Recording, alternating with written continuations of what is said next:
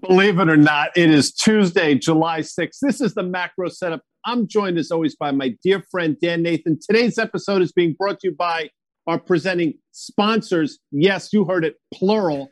IGUS, one of the fastest growing Forex dealers in North America. By the way, we're going to be joined by the great Peter Hanks. And of course, Open Exchange. Dan, they manage virtual meetings that matter for the top companies around the world. I'm fired up. Dan, how are you? I'm fired up, guy. I'm recharged. Long weekend here. Markets turn the calendar corner here. We're like into the second half of the year. Did you see that one coming, guys? I see what you did. That's a nice job by you. It's remarkable the last couple months we've had, and we're off to an interesting start this month, Dan. And as they say in the business, let's slide it, Earl, because I want to get right into it. Are you familiar with the great Geddy Lee, Dan Nathan? Well, you're not obviously familiar with me, but go ahead and tell me about Mr. Geddy Lee. Geddy Lee, and of course the drummer Neil Peart. Some people say Peart. I'm not sure of the proper pronunciation, but they make up 2/3 of the band Rush. And I got to tell you, Dan, retail investors are rushing in because they don't want to miss out. And you see in this Wall Street Journal article, maybe it lasts or maybe this wave crashes on the beach. We're going to find out.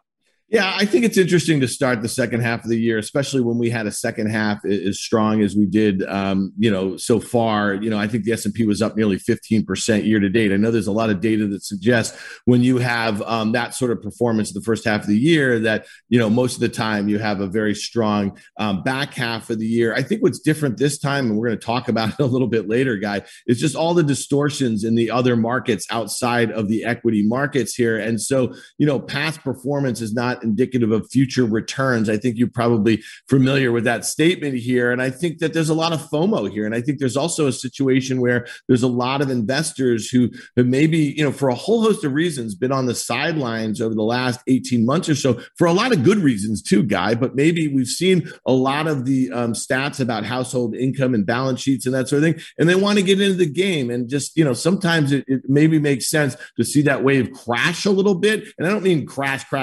correct or something like that before you kind of jump in, because buying at highs and selling at lows is the worst things you can do. And no one knows when they're going to happen here, but at least you can gauge sentiment and at least you can follow some virtual meetings that matter like this one. I just got to give a quick shout out to Open Exchange. They've been our partner since we started doing the macro setup and the production in October. Obviously, Nadex and IG conceived of this, and we've had a ton of fun doing with them. So it's amazing to have such a strong partner join the crew here, the sponsorship crew of Open Exchange. So shout out there. Listen, Guy, maybe we're seeing money that came out of crypto in May and June move its way into some of those retail pockets in the stock market. Maybe that's what we're seeing a little bit. No, it could be. And listen, just for point of reference, for you folks that have surfed Mavericks like I have, I was one of the early people at Mavericks.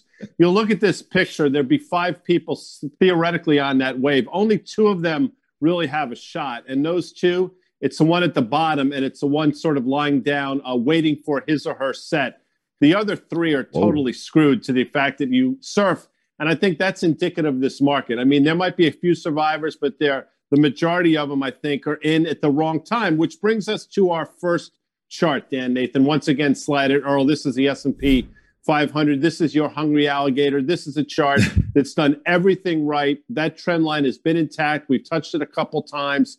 Here we are. Basically, listen, we almost pushed up to the previous Tom Lee call of 4,400 last week.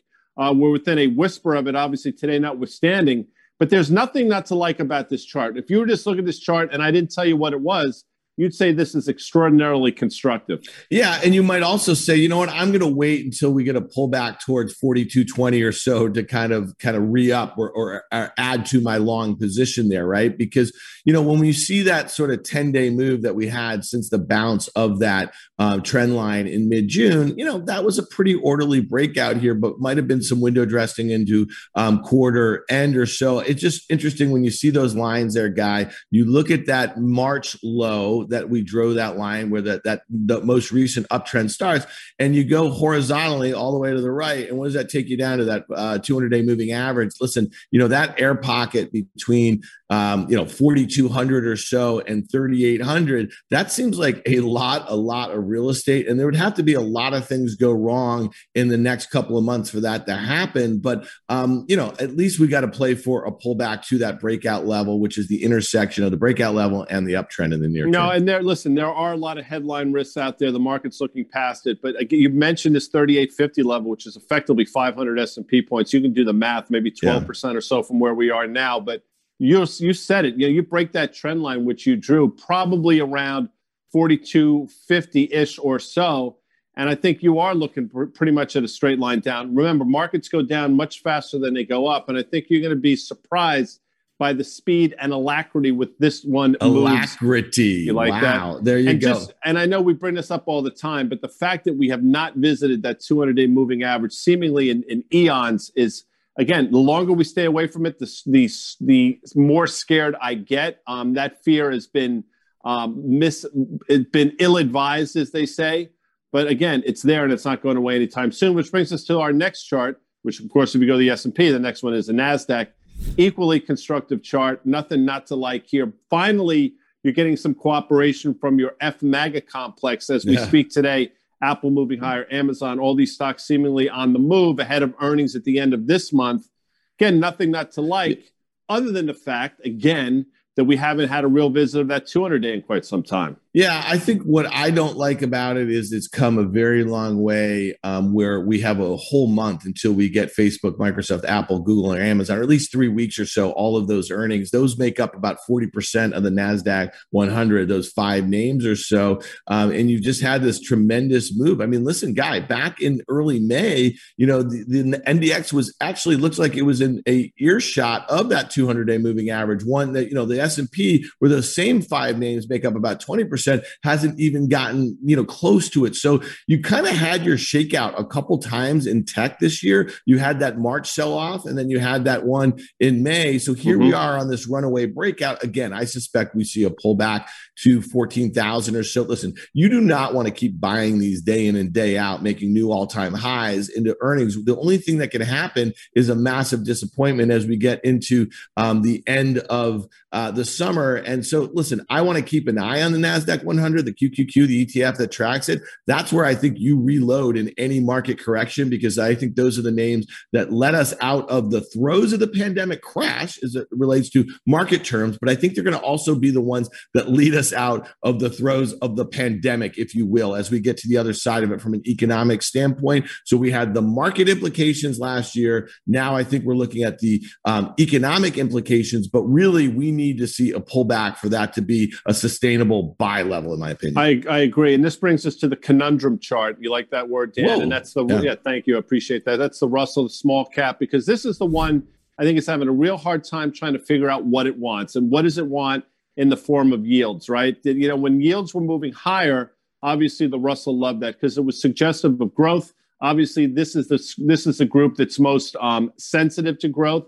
And you saw what happened, off to the races. Then yields got a little too high, and Russell said, maybe we're getting a bit of ahead of ourselves. And that's why it's been going sideways pretty much since January, February. Now with yields moving lower, I think the Russell's saying, wait a second, maybe the growth that we anticipated is not going to be there. So this one, to me, Dan, is really the one that everybody has to watch, more so than the NASDAQ, more so than the S&P 500. If the Russell gives up the ghost here without having to make a new all-time high back, I think, in February, what does that tell you? And is that 2050 level in the bullseye, in the crosshairs? Yeah, I think you lay it out pretty well, Guy. It really has tracked at least the sideways action over the last few months. That's really come as the rates, the 10-year Treasury yield has been in a downtrend, right? It topped out, I think, at 177, and now it's at 135 or so. And in the Russell 2000, which is kind of made up of a lot of domestic names, a lot of financials, and a lot of cyclical names, it doesn't really know what to do. As you said, I think that little uptrend that we've seen seen over the last month and a half. That looks vulnerable here. And then the next line of support really gets you down to that 2100, down to that 2050, which is that 200-day. It looked like it wanted to try to break out as the S&P and the NASDAQ did over the last couple of weeks. I just think that that's something really important to highlight. So I suspect the Russell to kind of lead the way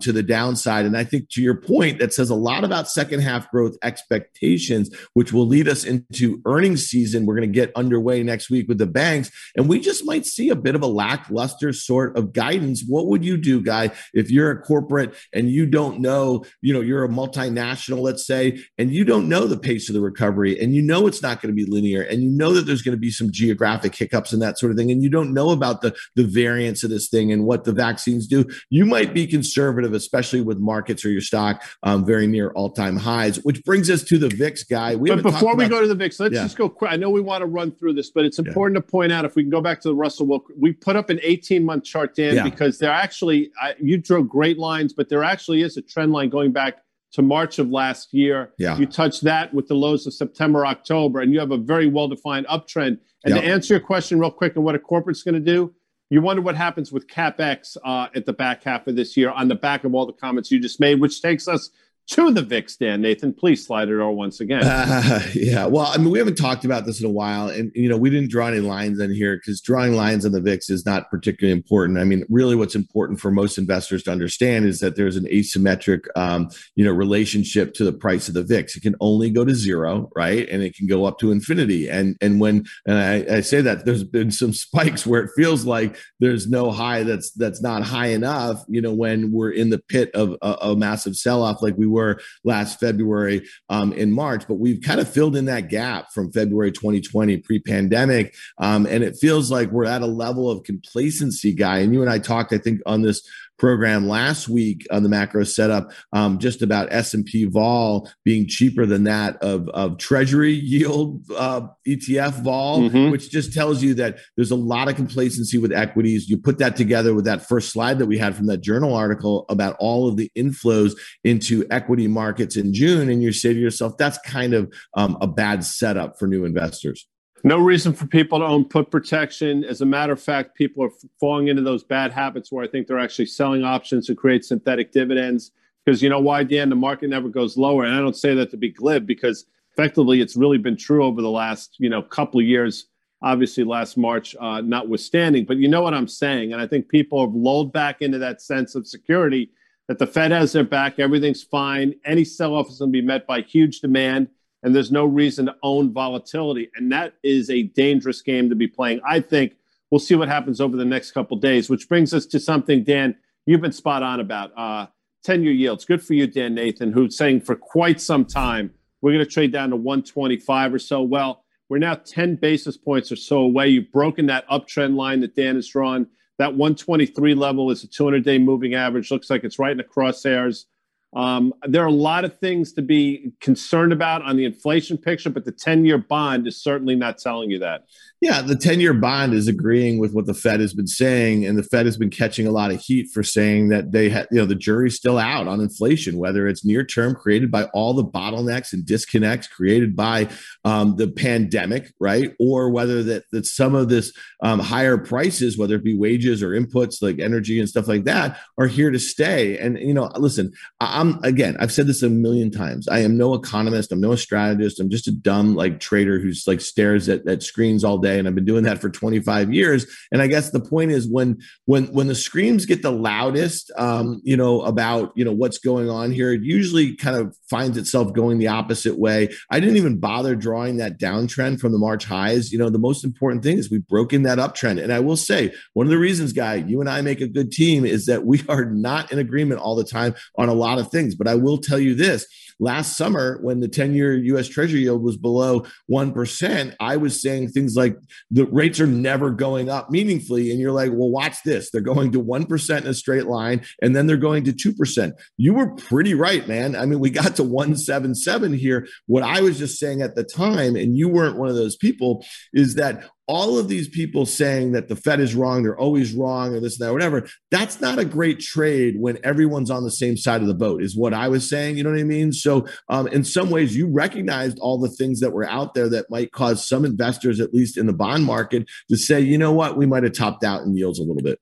Yeah, no, and listen, I appreciate that. And that's what makes markets, as they say. And I think that's why you tune into the macro setup, because you hear differing points of view, which I think helps you formulate an opinion one way or another. Listen, I'm going to continue to say I think yields are going higher, but at a certain point you have to say uncle, and I'm probably at that point now where it's pretty much a foregone conclusion that we're going to test that 200-day moving average at 122, 123, and we'll see what happens.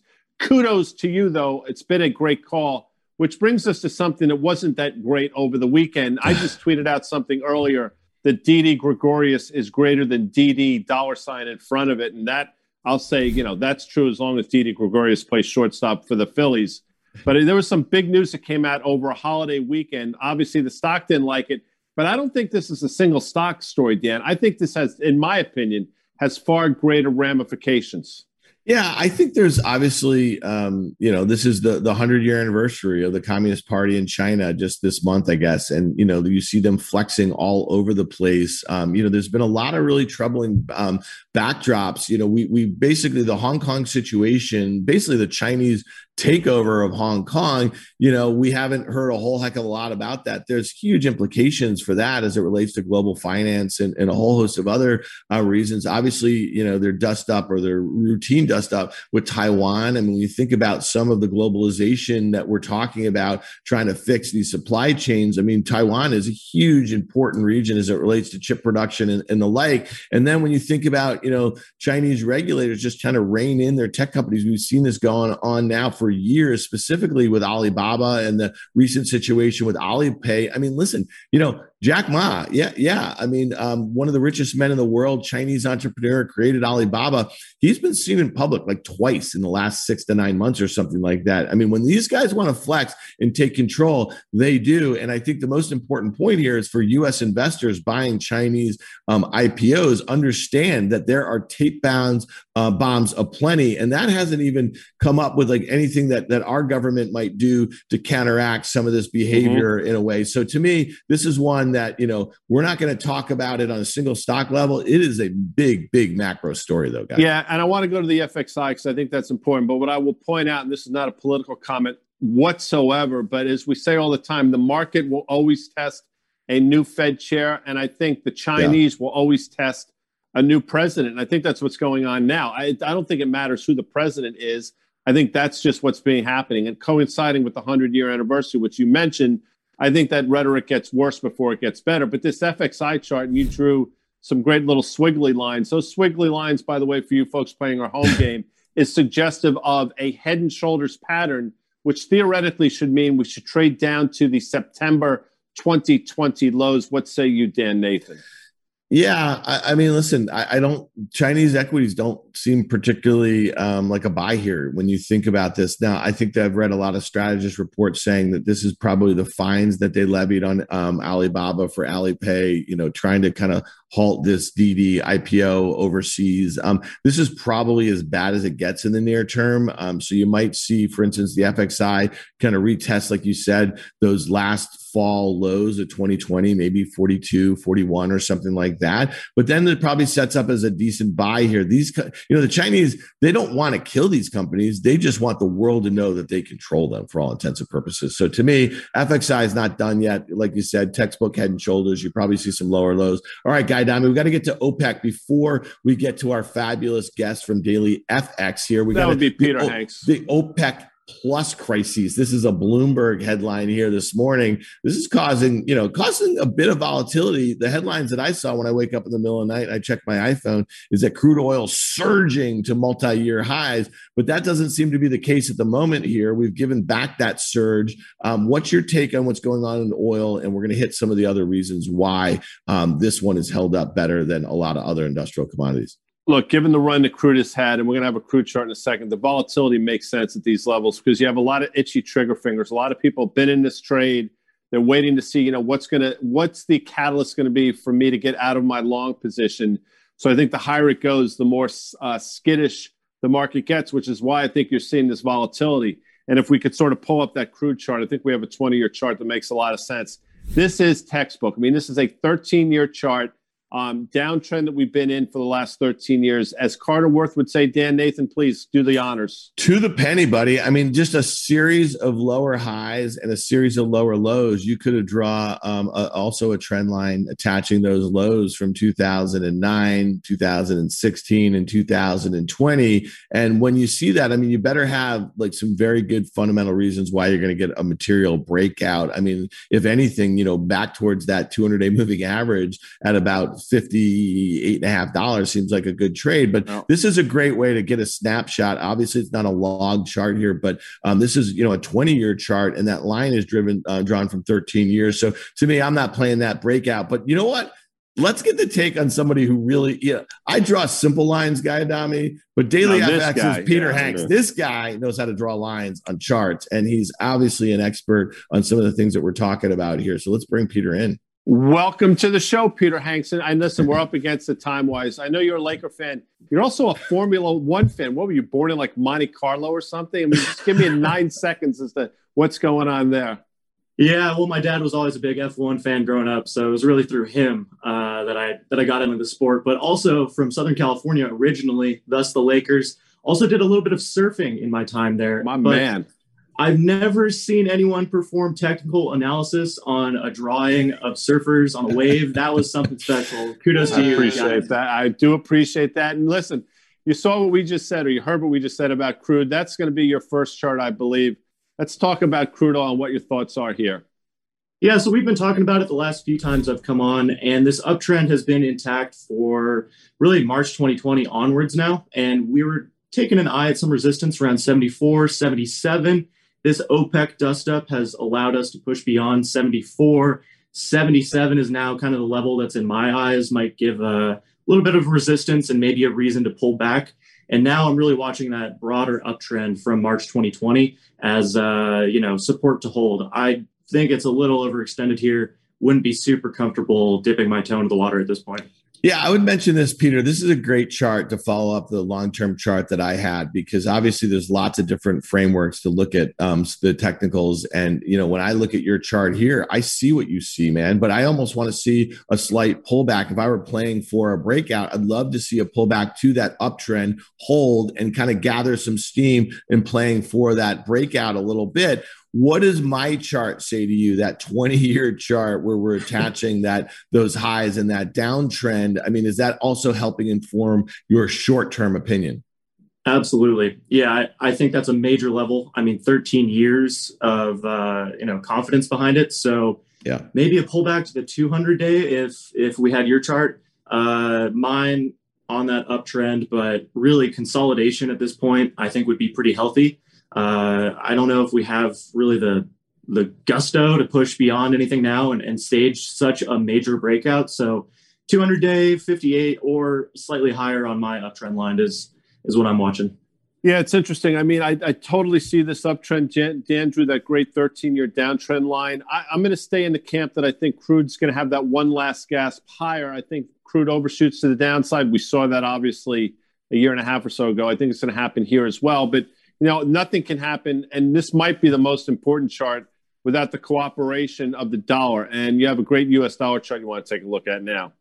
Yeah, this really all goes back to the yields conversation, I think, and what the Fed is looking to do. And now that we're in the taper window where we can talk about it instead of talking about it or what have you.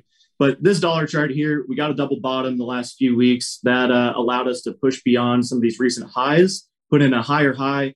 Now I think it's up to the dollar and dollar bulls to kind of etch out a series of higher highs and higher lows here before we can look to progress on a longer term breakout, because that trend line that falls through deeper on the chart there really goes back to 2008. And that is a significant level similar to crude, really, where we just have some long-standing technical levels that we need to distance ourselves from before we're really in like a firm breakout territory. All right, help us here, Peter. Okay, we're just a couple of dumb talking heads, right? I mean, clearly I am. Guy is obviously the pretty face of the partnership here. But so, all right, we have a dollar that's firmed up. right? It clearly held some important technical levels. This is the Dixie, which is half the euro, and you're going to talk about the euro in a second. But let's just talk about what the dollar is doing. All right, it's held.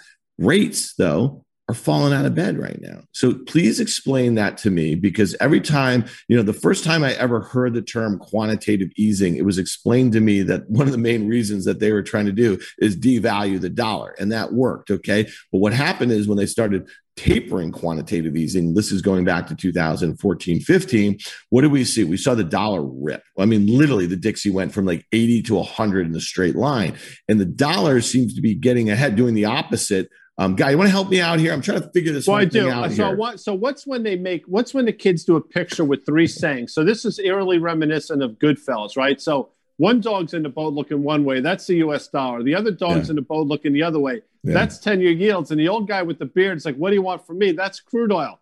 That's the meme right. or GIF or something. That's the meme. And so that's what I'm trying to encapsulate here, because really, if the dollar's going up, then shouldn't crude go down? That's what we saw back in 15 and 16 when we started tapering and coming off ZIRP. Dollar went up in a straight line. Crude literally lost 65% of its value over 2 years. And so again, what do you want from me? Help us explain this. Guy calls it a witch's brew, with rates going lower, dollar going higher. And really, crude oil is one of the only commodities that continues to make new highs at this point. Yeah, it's a strange situation, to be sure. I think the witch's brew that Guy locked onto is kind of the thing you have to talk about. It's comes back to the Fed, in my opinion. And if they are now talking about tapering, that is going to obviously be very, very bullish for the dollar longer term. Yields, however, we have seen them break that uptrend line that you had drawn on a prior chart.